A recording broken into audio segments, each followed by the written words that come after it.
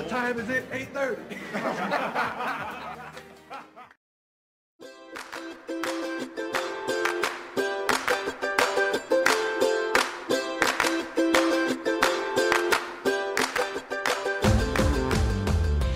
Well, welcome to this latest edition, the conference finals edition of the Levingston Experience, and I'm joined once again by Darren Hill. And Darren, I've got to take you to task straight away because you sent me a message earlier this evening which was not on point for the Levingston Experience, where you suggested that this year's NBA champion would be the worst champion ever. No doubt a little bit bummed from the Bucks loss today, but that's a very anti-Levingston take, Daz, I have to tell you. Well, there will be a champion, which we will celebrate, or at least one tiny little pockets of NBA fans will celebrate, because it's 3 small markets apparently, and the Clippers left. But oh, come on, Daz! Like, it's not very Levingston, but I told you I was waving the white towel, like flying the flag in the Brooklyn series, and I think that felt like we climbed, like the whole league climbed the mountain with the Bucks beating Brooklyn and, not letting the evil empire who just cobbled together the 3 stars and done no work as a franchise.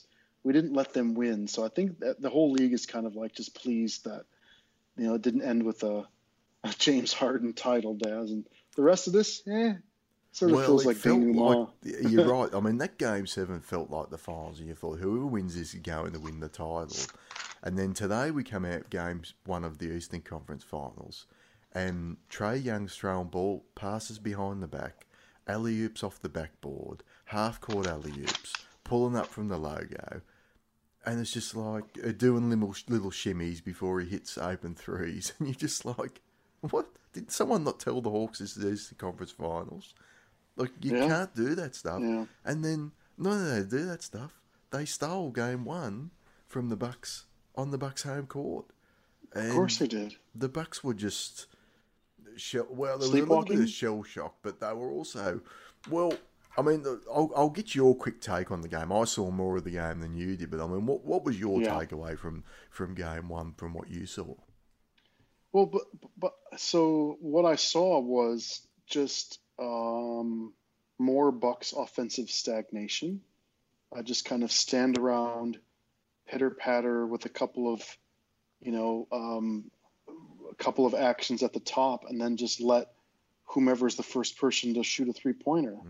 Right? It just looked unstructured and undisciplined. And if it weren't for Jrue Holiday having an absolute offensive explosion, I think they would have been blown out of the building.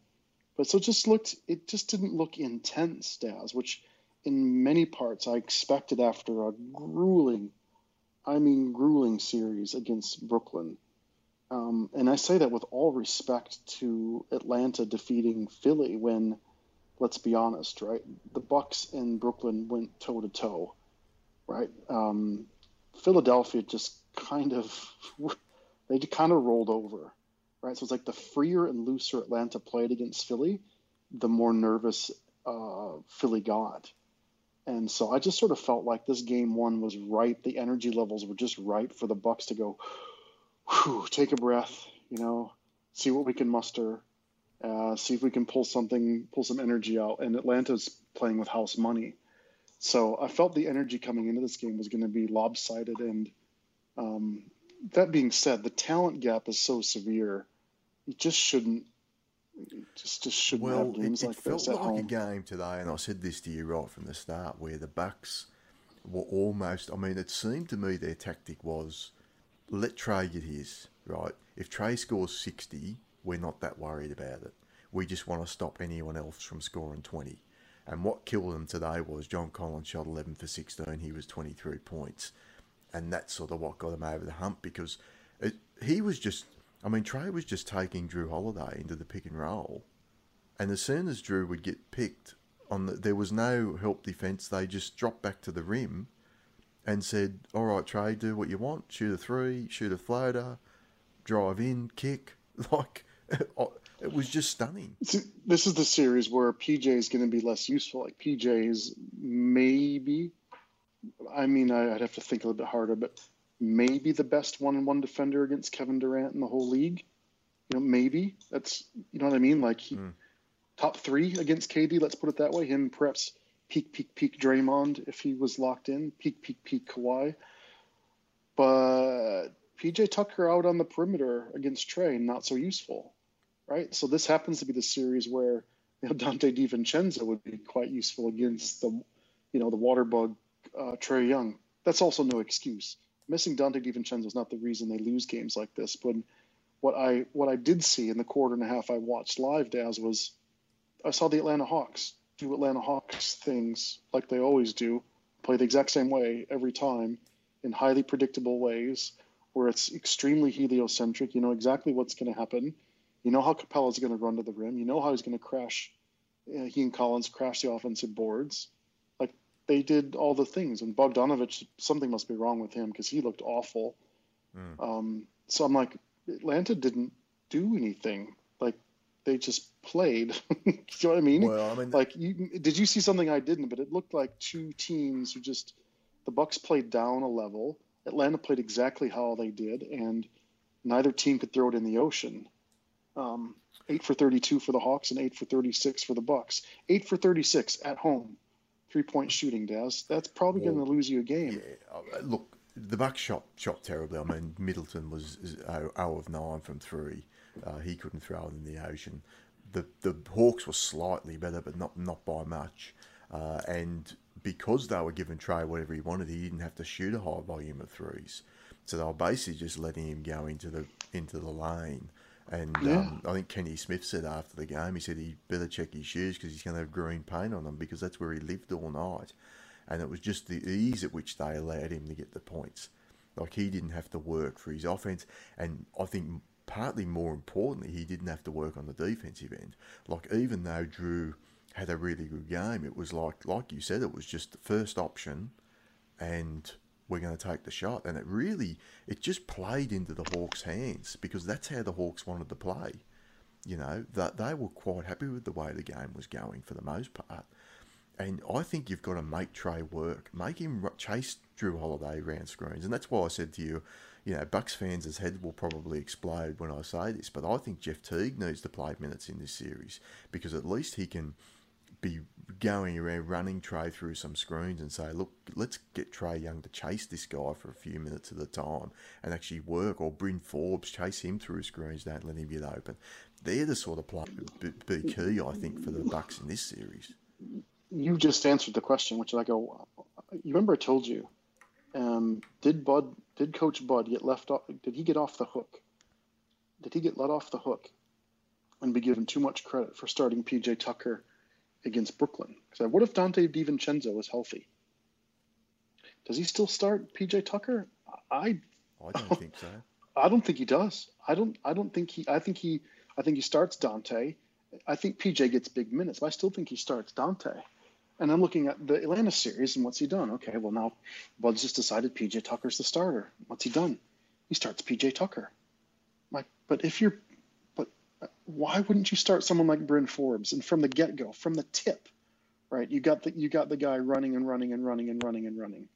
Why? Because either he's going to outrun, outchase, outwork the slow-footed Bogdanovich, or you put Trey Young on Bryn Forbes and exhaust him. That's what I don't understand, Daz, is why is he locked in starting PJ Tucker, who kind of has nobody to defend, right? John Collins stays in the post and shoots, face-up 14-footers, right? What's he going to do on Capella? But then he starts Lopez, so you have to start Lopez on Capella. I don't get it. Was he got PJ Tucker defending Kevin Huerter, Daz? Is that the strategy? Well, I was watching PJ today, and he doesn't have a matchup. He just sort of stands doesn't have a matchup at both ends with nothing to do. And just all Atlanta does is dance around the perimeter and have with drag screens and double screens and flares at the top. It's all they do. Well, like even dance Lopez around that 3-point line. I can't see a spot for him in this series, Capella or no Capella. I mean, he took 1 rebound today. 7 points, 1 rebound, 20 minutes. Like just a complete another passenger. He got the one rebound though, Daz. His team. Well, I mean, people are Two. criticising Bobby Portis because he was one of the guys that was consistently dropping back when he was out there. But it was like that was what the coach told him to do. So, did you catch the play where Trey did the shimmy before he hit the three? I did. Yeah, it was Yeah. third quarter. Giannis It's was not funny. impressed Yeah, in the ensuing timeout. but He did his own shimmy for the Trey Bucks. doesn't. Trey's Trey saps the will for all humans to live when he cheats on offense and does the shit and they reward it. Like he's James Harden, almost even worse than James Harden I think with he's his worse. fucking antics. It's absolutely despicable. That being said, he's not like malicious when he does his little shimmy or his. He just thinks he's Steph Curry, right? He just tries to thinks he's cute, and if the Bucks got bothered by that, boy, they're a fucking thin-skinned bunch all of a sudden, where he can go toe-to-toe with dirty-ass Blake Griffin and Well, I think against James Harden. Giannis's point in the timeout when he did the shimmy himself was like, don't let these guys come on our home court and disrespect us. Like Oh, this. okay, good. You know, Yeah, it talking wasn't to that his he own. was upset at team. Trey or Good. anything. He was upset at his own team. But so late on in the game, Daz, the Bucks were up. The Bucks were up 7 in this one with 4 minutes to go, and then some Sure they were. questionable. Well, there was an and one on Trey, which he initiated the contact as usual, and it sort of I saw that. nearly Yeah, made I did see explode. a few of these things where they took a 7-point lead and cut it to one on a couple of completely unbearable calls. I do remember that. Yeah. And then it was offensive boards in the end. Like the Hawks couldn't score, but they kept getting the offensive rebound. And I actually said to you with 4 minutes to go, I said, actually it was just about 5 minutes to go, I said, Trey's going to shoot him out of this game because you could tell the Bucks were just daring him to shoot, and he's taking some pretty ill-advised shots. But they kept getting the rebounds, and eventually he kicked it out to John Collins in the corner. Collins makes the shot. They end up going up 1. And then the Bucks ran a play. Pat Connaughton got a wide open look, which he wanted no part of. As I haven't seen a potential game winner missed by so far since Dellavedova was on the Cavs, taking potential game winners for them back in the day. So it was an air ball by probably a foot, it looked like. And that was the end of the game. They basically fouled Trey. Mids had a shot, Middleton had a shot on the buzzer, which missed badly as well. So, and everything today was short and wide for Middleton. He was just, the GPS was way off for him. So, if you're looking at positives, look, my general feeling is I still think the Bucks if you're the favourites in the series, I don't get too stressed about losing game one. I wouldn't be. I'd be still concerned about the coaching. Bud's just to allow them to run the same play for 48 minutes today and make no adjustments and just allow the game to play out the way it did was it was a variation on a theme for Buds, put it that way, so far. So that's still a bit of a concern to me, but I still think the talent will rise to the top. Well, he's dramatically changed his rotation compared to Brooklyn, but I think the starting lineup is the real major question mark. It's like, why isn't Giannis at the 5? Right, you could play Giannis at the 5 with PJ next to you, unless you just don't like the PJ Tucker John Collins matchup. That could be the issue. You've got to show Trae Young some different looks, right? You can't just show him the same look all game, and it wasn't working from the first quarter anyway. So why are you continuing to show him the same look? Do a box and one for a few plays, go into a zone for a few plays for goodness sakes. Do something different to make him have to do something different himself when he's picking your part. That's just not how Bud's wired, is it? It's just not how he's wired. No. He's just not going to make in-game. This has been his criticism forever. It's like he might make rotation changes, just rarely see these really in-game, real tactical differences. It's just they're not. Well, I'll make a prediction. I think they're going to do the same thing in game 2. And look, a few shots go differently, a few calls go differently, a couple of bounces of the ball. Middleton shoots better today, and they win the game. But I think you are playing with fire by essentially just saying we're happy if Trae Young averages over 40 in this series, we'll live with that. We're just going to try and stay home on the other shooters and make sure no one else gets away from us. You're playing a dangerous game, I think, once you start doing that, particularly with the way some of these guys can shot make in today's league. Because, Hertha can come out and get 27 as he showed in Game 7 against Philly. You've got Collins, who was big today. Gallinari looks great. I agree with you on Bogdanovic. Doesn't look quite right for whatever reason. But there's no shortage of weapons in Atlanta. What stuns me is what stuns me about this is you have such dramatic advantages, just dramatic size and experience advantages, and he went and took it to Miami, right? Game 1, I think it was Game 1 in Miami. Brook had like 23 and 10, pounded the paint, right? It was like 11 for 15 from the floor or something like that. It was just pounded, and I go, what happens in this game, Daz? The Bucks, they shot 14 free throws. So the refs were letting them play. Clearly they were letting them play. What did the Bucks do? Decide they wanted to be jump shooters all the game. You've got refs who are calling it like this, and what are you going to do? You play even softer against a very soft team as it is in Atlanta. Blows my mind. Like, just why you wouldn't have a game plan to pound this team from the inside out just blows my mind. I wonder if their game planning was for Philly. I mean, I wonder if even coming into this, they're thinking Miami, Brooklyn, Philly. Where's Joel? And Atlanta's not even on the radar. And then you get Atlanta and you say, look, we'll figure it out as we go. For goodness sakes, this team's not on the same, on the same level as us. And because it was just, as I said, the game plan was all wrong today. And it felt low intensity. It felt how you get so up for Kevin Durant and James Harden, get not up at all to crush a team you should crush. Just kind of says a lot about the Bucks season, though. They played down to their competition a lot this year, but they were doing that under the guise of, they were tinkering and experimenting. Stylistically, they play to their opponent. And we saw that a little bit in the last series where they went ISO heavy in some of those games, and you're like, why are you trying to beat Brooklyn at their own game? Like, play your game. And it was the same today. It was like, I said to you, it was like a 2v7 first round matchup where the 7 seed comes in a bit frisky and you go, oh, well, look, even if the 2 seed drops it, who cares? Yeah. That's how it felt today. And it's like, this is the Eastern Conference Finals. Like, this is not a 7 The crowd seed. sounded dead, too. Like, I think there was just no... I think the crowd is tired, too, Daz. We're so exhausted from Brooklyn. It's just, I don't know. I'm a Bucks fan, and it still doesn't feel like the Eastern Conference Finals. It really doesn't. Well, it didn't in the way the Hawks were playing. It was like, this can't possibly be.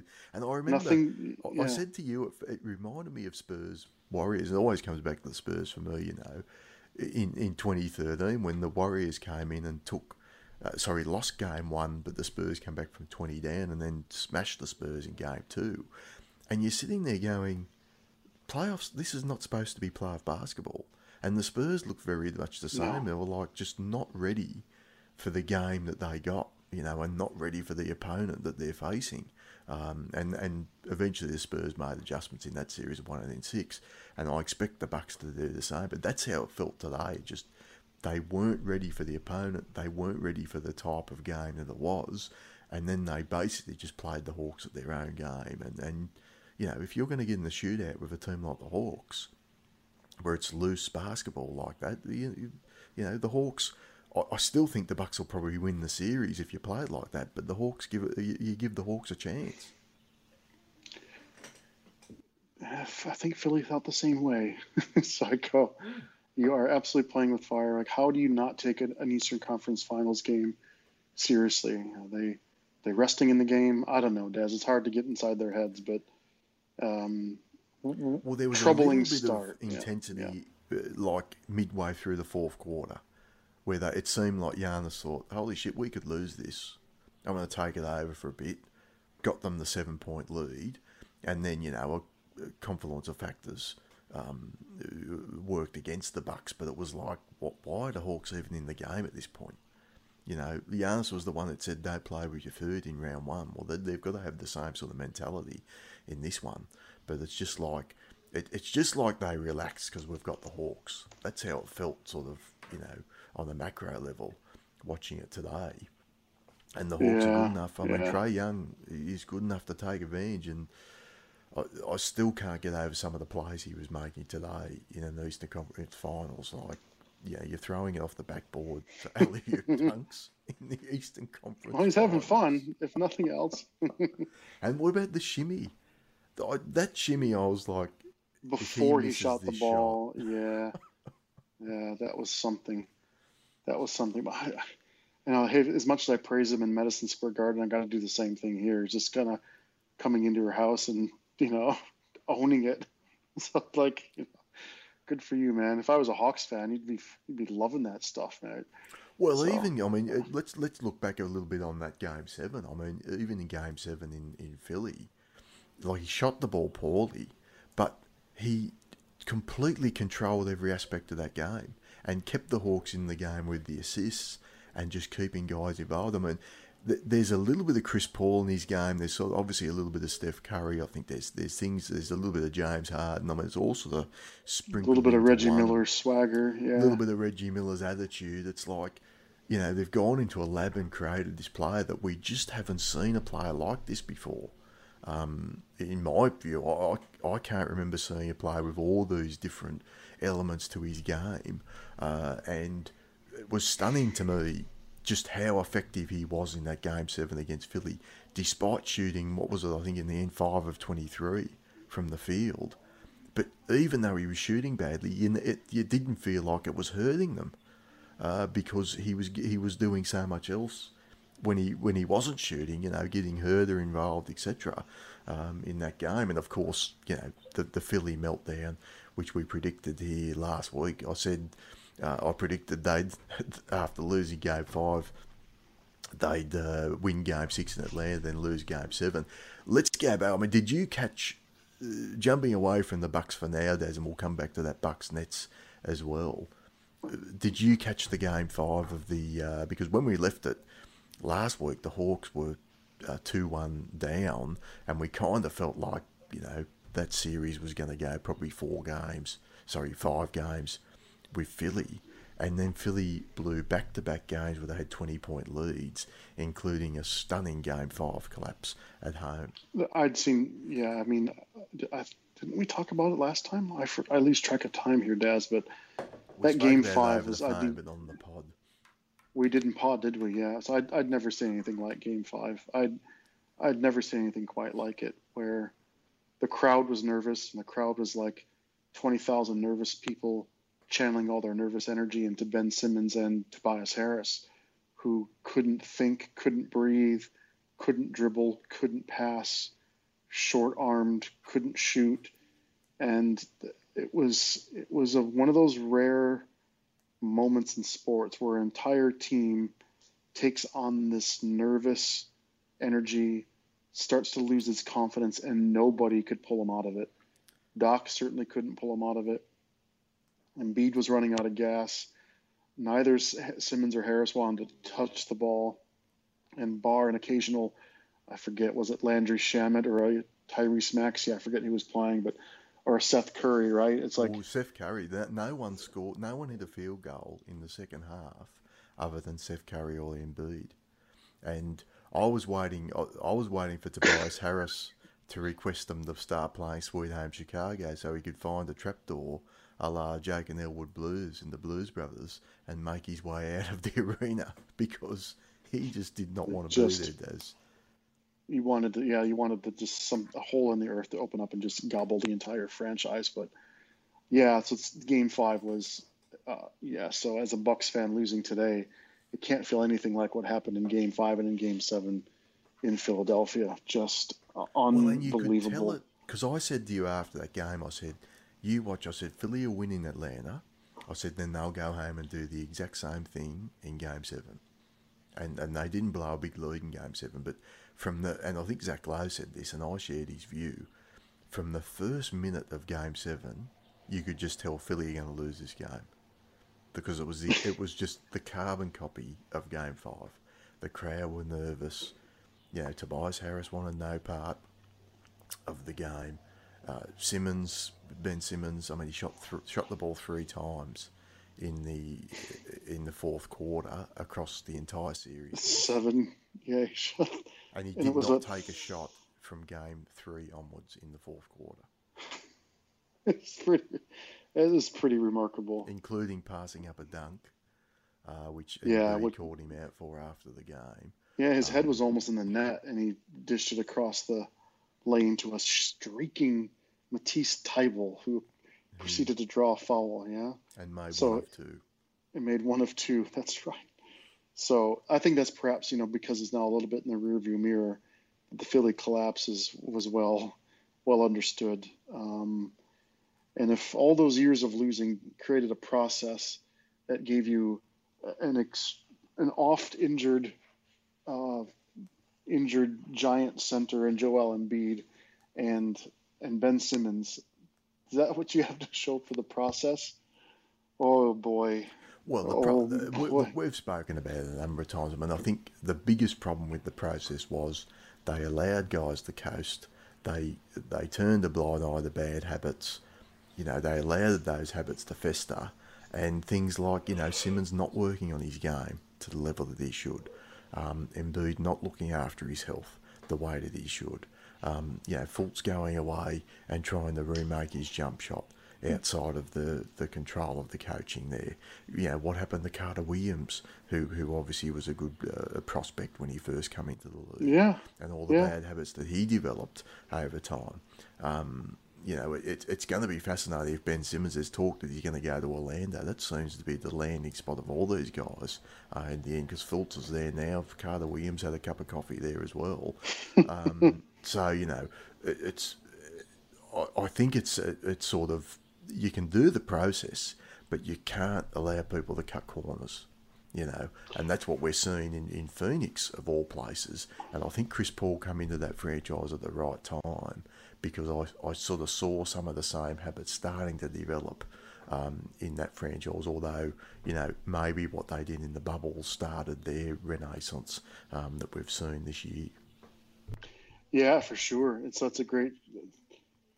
like the blessing and the curse of a really good dude like Brett Brown. Is like he's the perfect personality and the perfect sort of that steady, gentle's not the right word, but steady, friendly, thoughtful coach through all that losing. It will keep the young guys together. And hindsight is 2020, but you do wonder, to your point, would they have been better off with a more Steve Cliffordy or Dave Yeagery or some, a little more of an intense styled coach to instill, or even like what Kenny Atkinson did in Brooklyn, right? So you almost see like some of the legacy of this team. That might be a bridge too far, when you have players like KD and Harden coming in, but you just feel a culture in the Nets organization, don't you, that was established, with really good work habits and not lottery picks, right? That's the other thing, Daz, is when you have a prima donna like Ben Simmons, who's paid like this and paid max contract and fancies himself a celebrity and fancies himself an all-star and, has a bit of that attitude where he just wants to be treated like he's Luka Doncic. That's what habits, that's when you've got locker rooms and cultures that cater for the stars and don't cater for anybody else. And it's hard not to make comparisons to that Brooklyn team, right? Well, I think part of it too was they didn't have any veterans on the roster, and that was, I mean, they ended up having to sign Elton Brand at one stage, who was beyond, I think he was like 37. There was no way he was going to take the court, but it was more about just getting some sort of veteran presence within that locker room, because it can't all just come down to the coach Yeah, either. yeah, true. Very true. I mean, the Nets had Jared Dudley for a number of years. Phoenix had Tyson Chandler.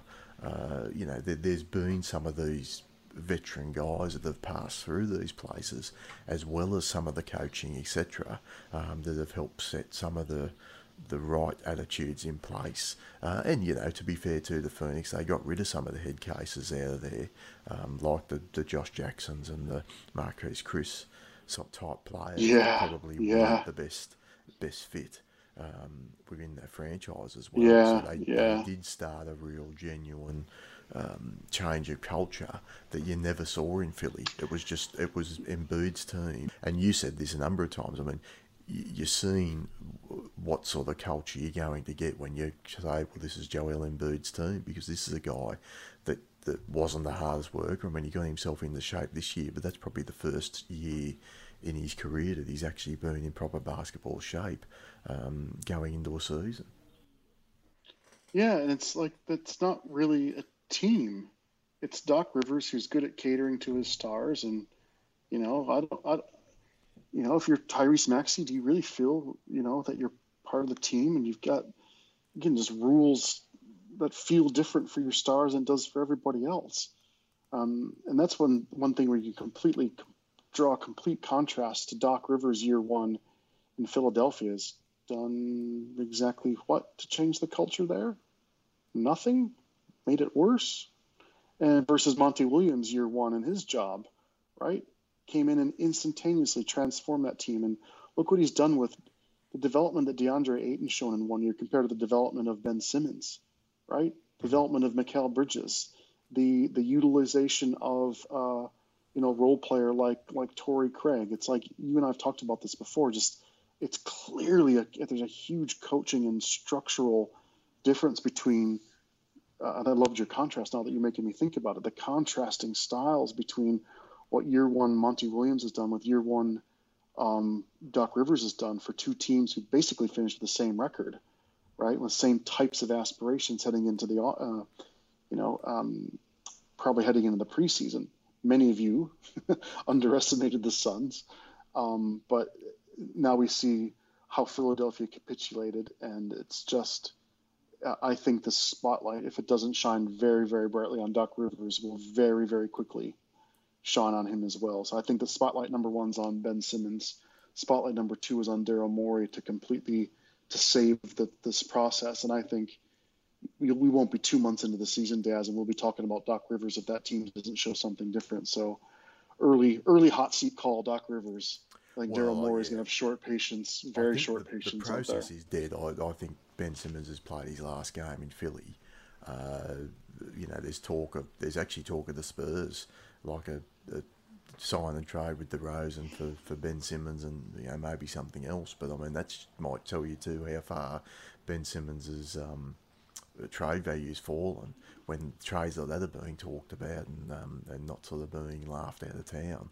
Not to bag DeRozan too much, but certainly DeRozan's a level below what I think where most people would have thought Ben Simmons was. DeRozan's all NBA days are behind him at this point in his career, but probably a better fit in terms of what Philly are trying to do at this stage than what Ben Simmons has been. And I think you saw too with Thibault and Simmons, you got two excellent perimeter defenders, but just two non-factors at all on the offensive end. And it was so hard for Philly in those games when you had two players out of the five just not wanting to get the ball and not being able to do anything with it in the rare times they did get it. So I tend to be in the camp of that because Ben Simmons is still such a physical talent. I think I would still fall in the camp of if someone has the foresight to put him in a role where he's not the point guard and not the shooting guard, right? Is how do you put him in a Draymond-like role, secondary playmaker, right? But I go, he would need the ego to do that. That's right. So I think I don't know if he has that, but I think that's the type of thing that's going to happen for the franchise to want to talk themselves into a Simmons is can you have a coach and a philosophy who can unlock him at his best, which probably is not as the guy up top. It's almost certainly not the guy initiating the offense. He's not Giannis with the handle and the skill and the motor to get to the rack. He just isn't. Well, he's not. All they've got to do is foul him in the backcourt anyway, which, I mean, he got the ball once on a possible fast break in Game 7 and they just fouled him straight away. And he went to the line, made one of two, and Doc quickly had to take him out. Yeah, well, that's it. So, but his confidence is shattered. Oh, right. Definitely. His confidence is absolutely shattered. So he needs to. I think he and his agent will probably work harder than anyone to find an environment where he can just feel good again, right, and relearn what great feels like. And it wouldn't shock me at all for him to have a resurrection, end up having a triple double like season and not an empty calories Russ type season. That's one thing you will say about Ben Simmons. He's not going to go 4 for 21. Right? I know there's people who wish he would shoot 21 times, but I go, guess what? It's still probably better off having the guy go 6 for 9 from the field, right? But as long as he has 12 rebounds, 12 assists and plays elite defense, you can handle a guy, right? That's a perfect number 2, a facilitator. So that's the other thing is you start squinting and scratching your brain about what types of teams with the salaries, with matching salary that delivers value to Philly, that perhaps could unlock Ben's mentality and put him in a secondary role. And my goodness, Daz, that list starts to shrink down to very, very, very few teams, right? And part of you starts to go, gosh, is that uniquely next to Dame Lillard, right? That's the easy one. It does make sense for 100 reasons. Smaller market, an extraordinary leader like Dame will wrap his arm around him. He doesn't have to have the ball in his hands. He can play the Super Covington role. Now he got spacing issues there with Nurkic if he's still part of their future.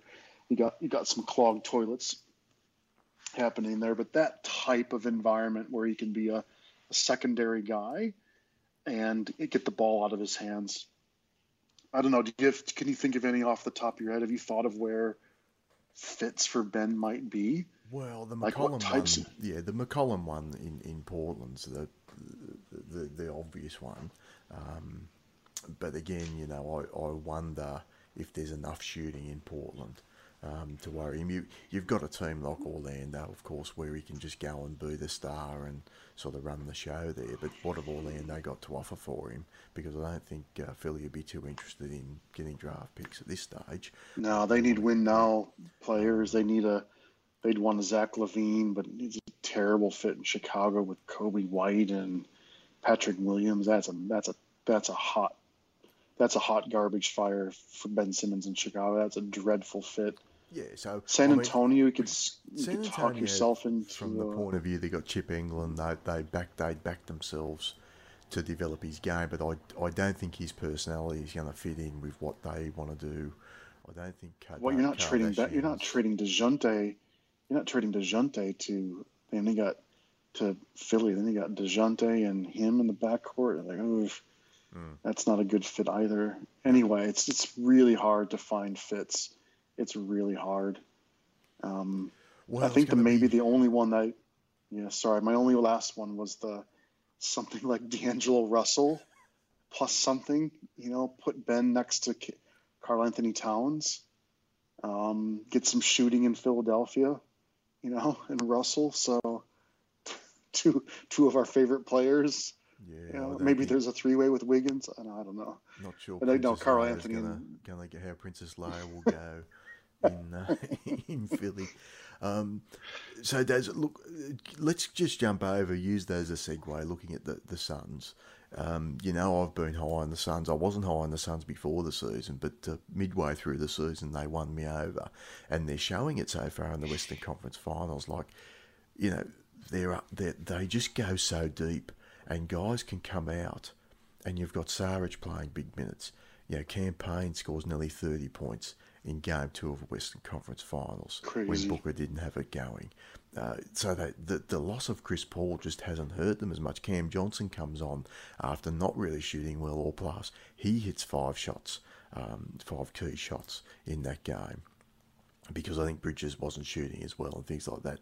Ayton's probably been outside of Embiid. And if you don't want to call Giannis a big man, Ayton's probably been the second best big man in the playoffs so far, which has been a massive improvement for him. Yeah. And it's forcing, and look at the contrast as in the previous series, the Clippers went small, right? They had Zubac, wasn't playing much at all. DeMarcus Cousins was an afterthought.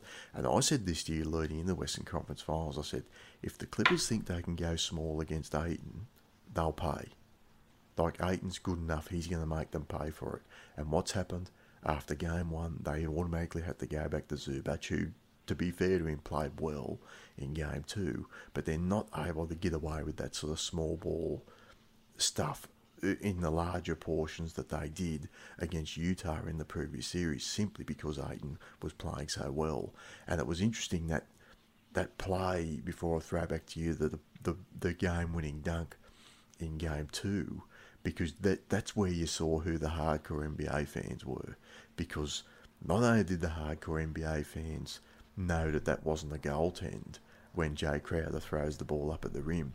They remembered the play and were probably half ready for it because, of course, it was Phoenix and Tyson Chandler, who I mentioned earlier, when Joe Triano was there, that pulled that play out of their backsides in a random game in March that didn't really mean anything. And I think there was 0.1 of a second left or something ridiculous in that game. But when that happened, I was half ready for Crowder to do that. And thinking back to that Tyson Chandler one, and that is exactly the play that he pulled off. I wasn't as plugged in. I was looking for the quick. I was, of course, like the rest of the world, staring at Devin Booker, right? So I was caught off guard, to be honest. But yeah, back to your point about Ayton, though, and we've talked about him pretty consistently throughout the year, and it feels good to kind of get one right, where we just knew his match with Chris Paul was genius, and it's proven to be true. We've talked about before, Monty Williams and the structural ask of his players are so specific and so well defined. He's almost coached bad games. You almost can't have a bad game, right? You're just not going to see DeAndre Ayton go again 4 for 17. It's almost not possible. So if he's going for 4 for 17, it probably meant he's doing things he's not supposed to do, like shooting threes or trying to shoot over double teams, or not getting the ball in his spots, or trying to, shoot over his left shoulder fadeaways from the right box. None of those things are happening. He's always getting the ball where he needs it, in that little pocket passes.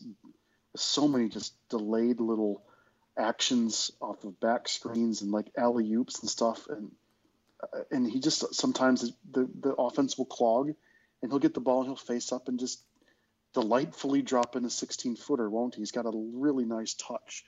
So I don't know if I'd put him as the best big man, because remember Jokic did play in these playoffs, but he has been certainly one of the most pleasant surprises of these young guys, right? The young guys in the Luka draft, where you just love seeing this leap where young players just don't have these moments in the playoffs, aren't too big for them. That's Well, I think he played bloody Jokic exciting. to a draw. I mean, like they swept the Nuggets, and I understand Jokic has got a much bigger role than what Ayton does. But I thought, from the point of view of what Ayton needed to do in that series, I thought he played Jokic to a draw. But I do take your point. I think it's fair to say Jokic overall obviously more important and much bigger role than Ayton in that team. Another point I'd make on Phoenix is you can tell when a team's locked in and when they're just and this is what the Bucks aren't at the moment. The Bucks are not locked in to anything, and well, even in the Nets series, Daz, I never quite got the sense that the Bucks are really locked into this thing and minds on the job the whole time, the way you need to be. And the reason I say that is with the Suns, like Devin Booker gets hit in the nose in game 2, he has to go out. Like straight away, they don't, like Monty Williams doesn't say, I'm going to go with 7 guys, not 6 guys. He goes, all right, each one more. You come in, you give us some spot minutes, right? And each one more didn't light it up or anything, but he didn't suck, right? He didn't go out there and cost them points. Whereas you can see with the Bucks had to go to a 6-man rotation, albeit against a very good Nets team. But it's like guys come in and they don't look ready to play, or they're just automatically found out. Now maybe that's just the fact that the Suns have got a better bench than the Bucks, and the Bucks just consistently does make mental errors. Even in Game 7 against the Nets, they got a 3-on-1 break, and Middleton just dribbles the ball off his boot, and then Harden picks it up, finds Kevin Durant. Kevin Durant dunks it. Rather than just let him dunk it, Pat Connaughton fouls him. So you got like a 5-point turnaround in a game that was always going to go right down to the wire. They're the sort of little mental errors that continually creep into the Bucks game, which I don't see from the Suns. I mean, if you're going to beat the Suns, you're going to have to outplay Agreed. them, And I mean, look at this team, Daz. They've lost 2 games in the entire playoffs so far. They're 10-2, and both of those were against the Lakers. I think it's fair to say that structurally, and I keep going back to structure, is that a team like the Bucks just aren't structurally built to endure the loss of one of the big 3, right? Because what will happen is, whereas Chris Paul goes out, they just structurally slot campaign, and they're expecting to do Chris Paul's job, right? The Bucks lose a guy, and they have to completely rechange roles on their offense, right? And why is that? Because they do so much ISO. They do so much ISO. The stats I've been seeing, there's I don't have it in front of me, but the fewest passes per possession in the playoffs since 2003 or something like that, over the Bucks against the Bucks in 2021. They've been playing ISO heavy ball since the playoffs tipped off, Daz. And I don't It's why worked. Daz. It's worked, but I think they're winning despite that. I don't think Because what they're winning they're because of hunting, it. they're hunting matchups, right? That's what they're doing, and they're hunting matchups with their best three players. Because again, think about where they've come from. I'm oversimplifying, but to make the point here is so much offense in the years past going through expected of the likes of Brogdon or George Hill or Eric Bledsoe or Nico Mirotic or right. You just, so much has been expected amongst players that weren't named Giannis and Middleton, because Giannis couldn't break through the wall, and Middleton, wasn't asked to do nearly as much as he is now. Fast forward 12 months, right? And they said we need to be much more top heavy, not heliocentric, but triple heliocentric with Giannis, Middleton, and Drew. And you've seen it play out, right? Is that your best players are making all the plays. But what that means is the actions are much simpler, the actions are faster, and if they do a quick pick and roll and they try to chuck it out to Bryn Forbes, and that three's taken away, that ball goes right back into Giannis's hands with 15 seconds on the shot clock, and he goes to work. Similar, you do the one action, Chris has got the ball, they do a pick and roll up top, he's going to shoot that three if he gets some space, or drive to the mid-range and take it, he's going to pass it to Giannis, who's roll man. Very, very simple actions with their best players. And I kind of have to go, hey Daz, hey NBA world, for as much as we criticize Bud and the Bucks for having, not playing Giannis 45 minutes, letting Bledsoe and the George Hills of the world and Kyle Korvers and, fill in the blank Flotsam and Jetsam veterans, ask them to do too much. You can't criticize them for being, top heavy now. We just can't. It's just who they are now. This is their personality. I'm not defending it. I'm not saying it's going to win them a title, but I'm saying they've actually changed a lot of their philosophy and their roles to make this team. And it probably is actually a better team than the last 2 years' teams, Daz. It probably is better suited to winning the playoffs. Now, that being said, it's not pretty.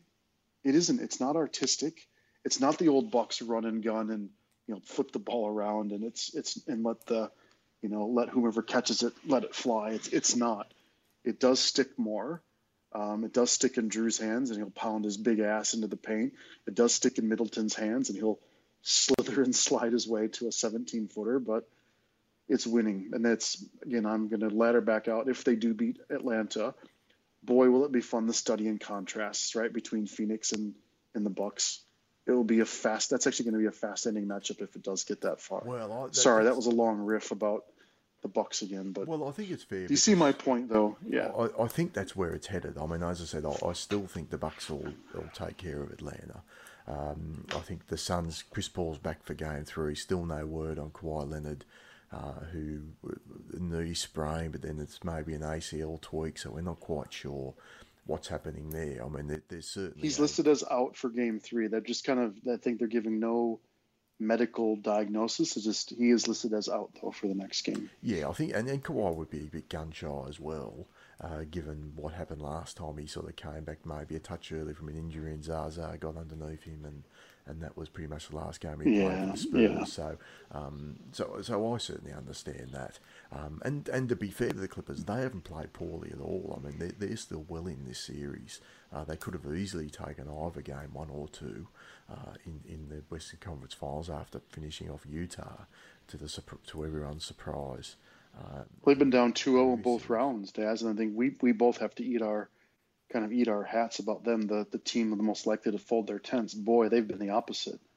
Well, to their George credit, in particular, fight. He missed a couple of free throws in Game 2, but I think you'd be pretty harsh They're person fighting. to be criticising Paul George after what he did in Game 5 in Utah, Game 6, he was outstanding, although, Terrence Mann getting 39 points, there was a few sort of fluky things I think that Sure. happened in Game 6, but, you've got to put yourself in that position where you can make some Yeah. shots and win the game, and Utah weren't able to sort of make the adjustments they needed to make in that series, so questions for them in the off-season about Ugh. Gobert Yeah. and other things. Look, quickly on Utah, I wouldn't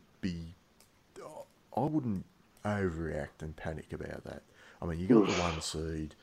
Look, it happens. They really lost. Yeah. That game 5's the one they need to look back on. The game 6 was a fluke, and games 3 and 4 with the Clippers with Kawhi. They're a great team. Like, there's no great shame in losing them ones. Donovan Mitchell wasn't right. Conley wasn't. Probably shouldn't have played in Game 6.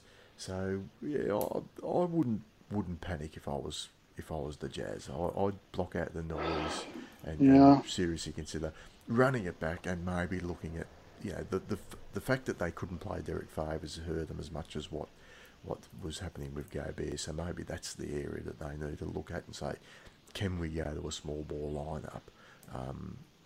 In spot minutes at the very least, with Gobert not out there, and have someone that can sort of play that. And I said to you, even like a guy like Rudy Gay, and probably Rudy Gay from 2 years ago, would have been perfect for them to be able to bring on just someone that can, give you, you're not totally giving up your rebound and things like that. Yeah. But he can Yeah. sort of get out in the perimeter. So, but do you see? I mean, in terms of the Western Conference Finals, and you can give your opinion on Utah as well if you like. Do you see that Phoenix are sort of certainly in the box seat now, particularly with Paul coming back?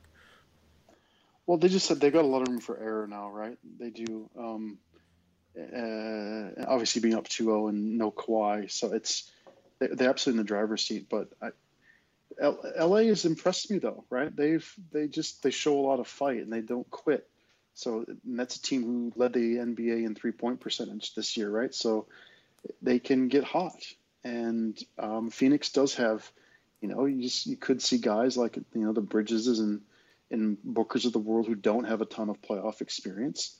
We'll see if it's possible the moments become too big for them, or if they start playing loose, or if Chris Paul has to come out of the lineup or something. I can see a situation where the Clippers stick around for a while, but certainly my money's not on LA.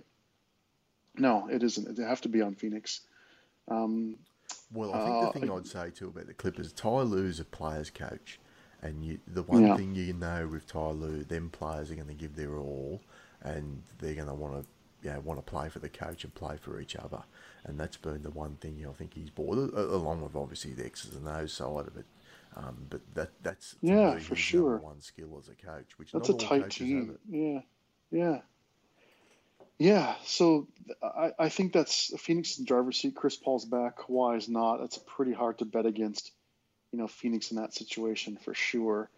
And then I just think the poor Utah's in that situation where, they're kind of the damned if you do, damned if you don't situation with their max player in Gobert. I know the Bucks were in that situation as they kind of had no choice but to sign Middleton, which was a no-brainer on most levels, and obviously that's worked out, brilliantly, so far the first couple of years of that contract. But I think it'd be hard to argue that it's worked out well for Gobert in Utah, where it's just going to be more and more of a conversation around the league. Is this the difference between regular season players and playoff players, Daz? And that for me is just the hard reality they're going to have to lean into in Utah is how do you build a playoff team with your most expensive player and your leader, who has just been kind of almost played off the floor in the second round, not even in like the NBA Finals, Daz. That's a tough situation, and you've got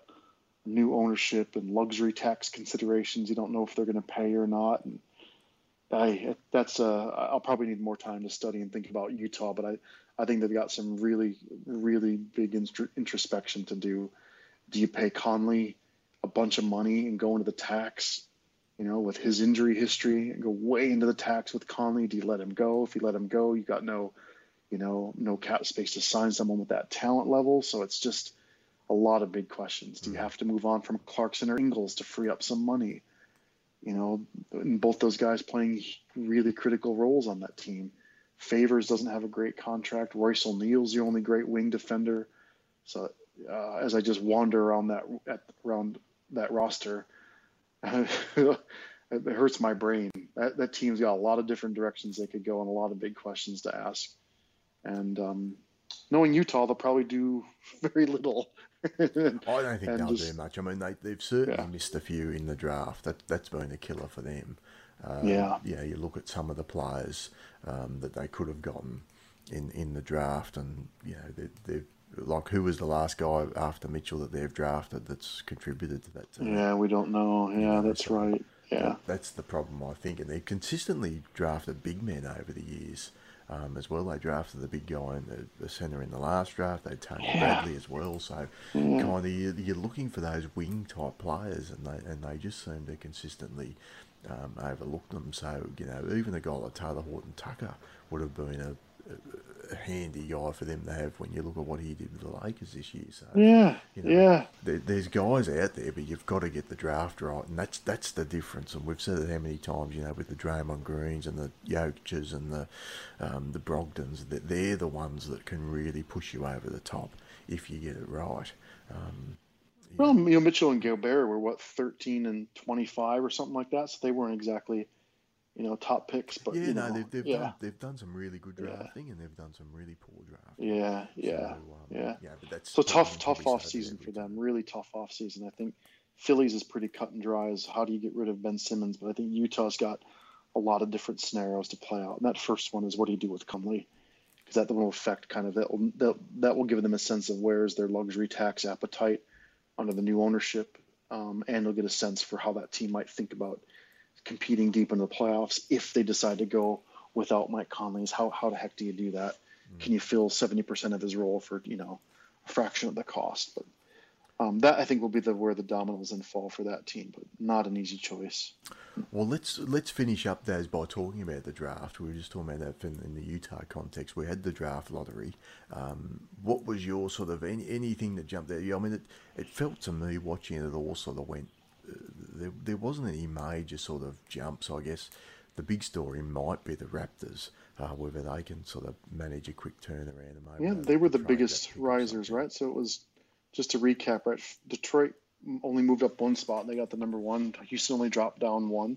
Cleveland a modest, 2-spot jump from 4 to 2, and then Toronto with the 3-spot jump from 7 to 4.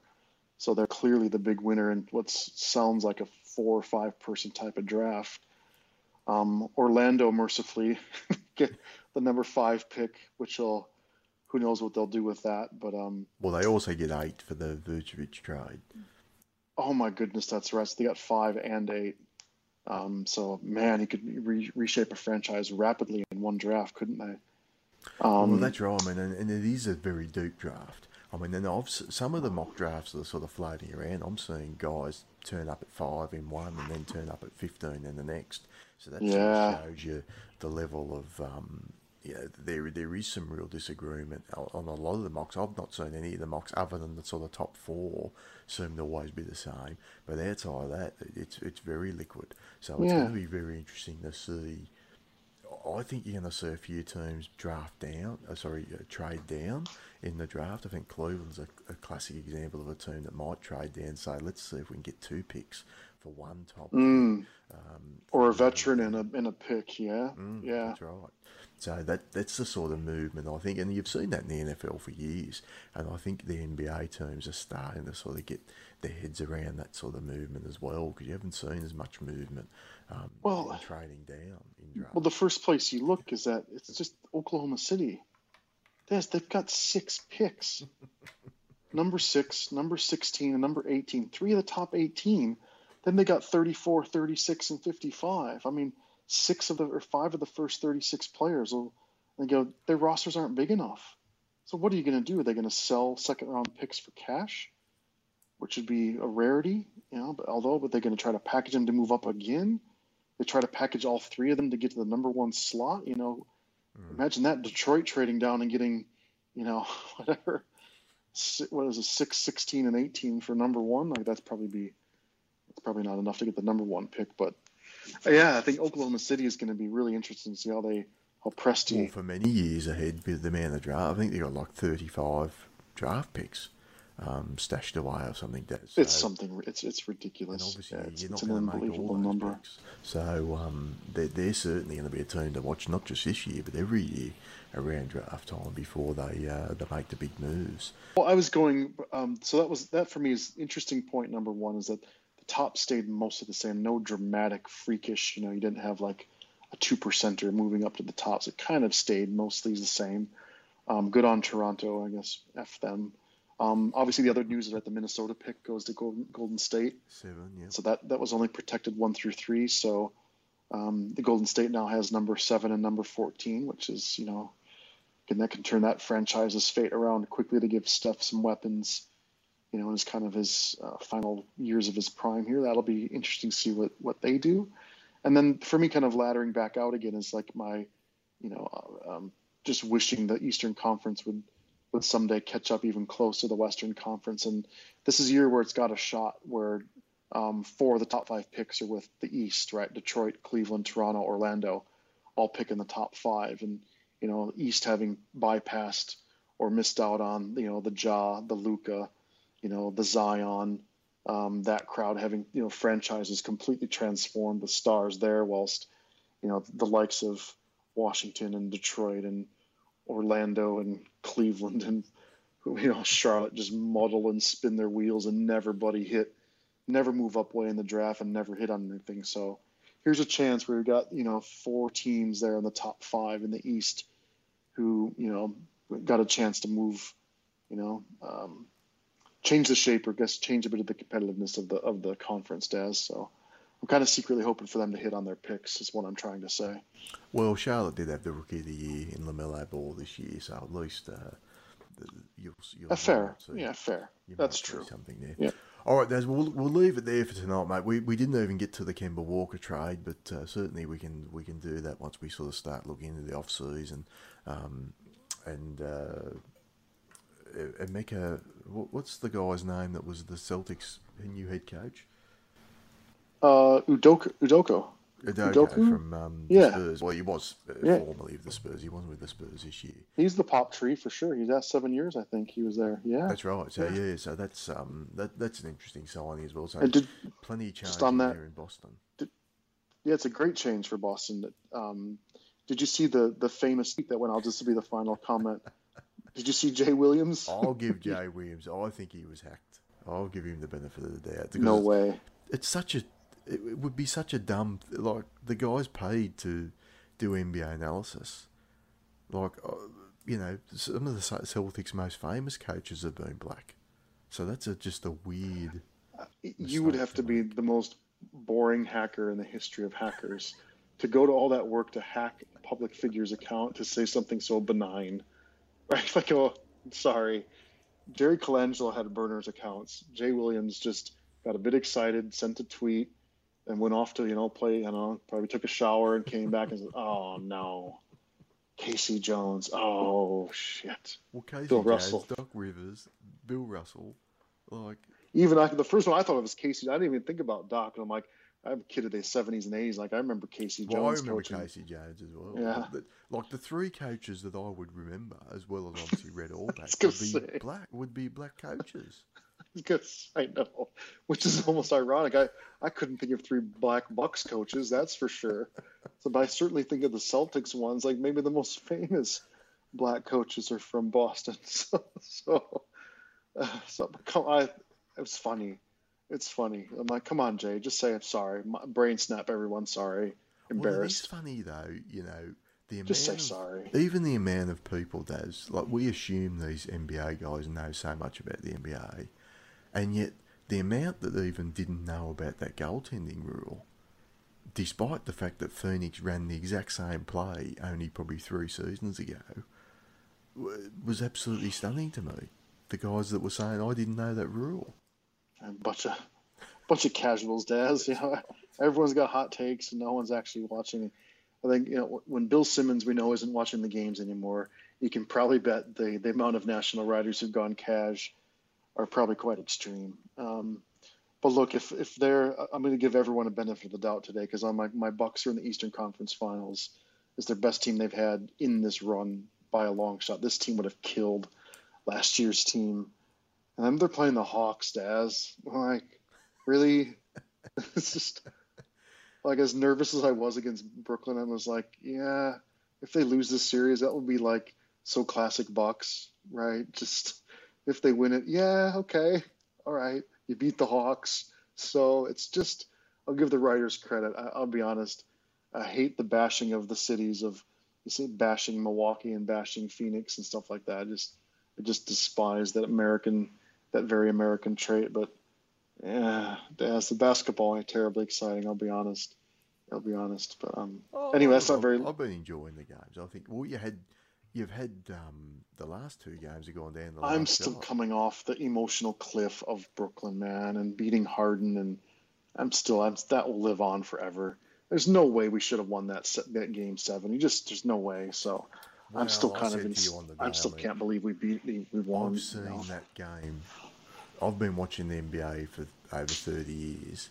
I've seen that version of that game at least 20 times, and the Bucks never win. Yeah. No, of course they don't. You never win that game because the officiator's against you, the bounce of the ball's against you. Like, Joe Harris can't make a shot. He hits the front of the rim, bounces right up, hits the back of the rim and falls through. Harden hits a bank shot from nearly from the corner 3. From the Tatum spot. Yeah. So he hits a bank 3. As I said, you can't get a call the entire game, like a home whistle for the Nets. Every bounce of the ball, like Drew Holiday can't make a shot for the almost entire game. Kevin Durant's doing Kevin Durant things. That's right. And then Durant puts his toe on the line, and it all changes. And even in overtime, like, the Bucks didn't score for the first 3.5 minutes of overtime, and they almost didn't score for 6 total minutes. At the end of regulation, and over the line, like the effort it took. Grueling from both of those teams, to be fair. Yeah, but it was extraordinary. The Bucks just dug so deep to stay in that game when it was gut check time. So that was the great part about that, and that's why it was an emotional letdown today to watch a team just come in and basically playing rucker. I know. Good on them. Rucker Parks or the hoops, and I was waiting for Uncle Drew to come out at one stage and just. I will have my moment if they do persevere. I will have my moment that, my 2 favorite teams by a long shot, and Phoenix has been my number 2 team since the 70s. I'm even talking Alvin Adams, Calvin Nat, names you'd never heard of, right? In the late 70s, early 80s teams. Walter Davis, I loved watching that team play. Mo Lucas in the heyday. So I will have my moment if the Phoenix does play the Bucks in the finals. But until then, I want to see the Clippers get eliminated, and I want to see this Bucks team fight the way they did against Brooklyn. Then I'll be excited, Daz. Yeah. Then I'll be excited. I promise. All right, mate. Well, we'll have the towels waving a bit harder next time, and we hopefully we're previewing a finals between Suns Bucks. Yeah, we will, and I'll have more IPA. I promise. I promise. Okay, buddy. Okay, mate. Take it easy. Good to talk, pal. Bye. Right, bye.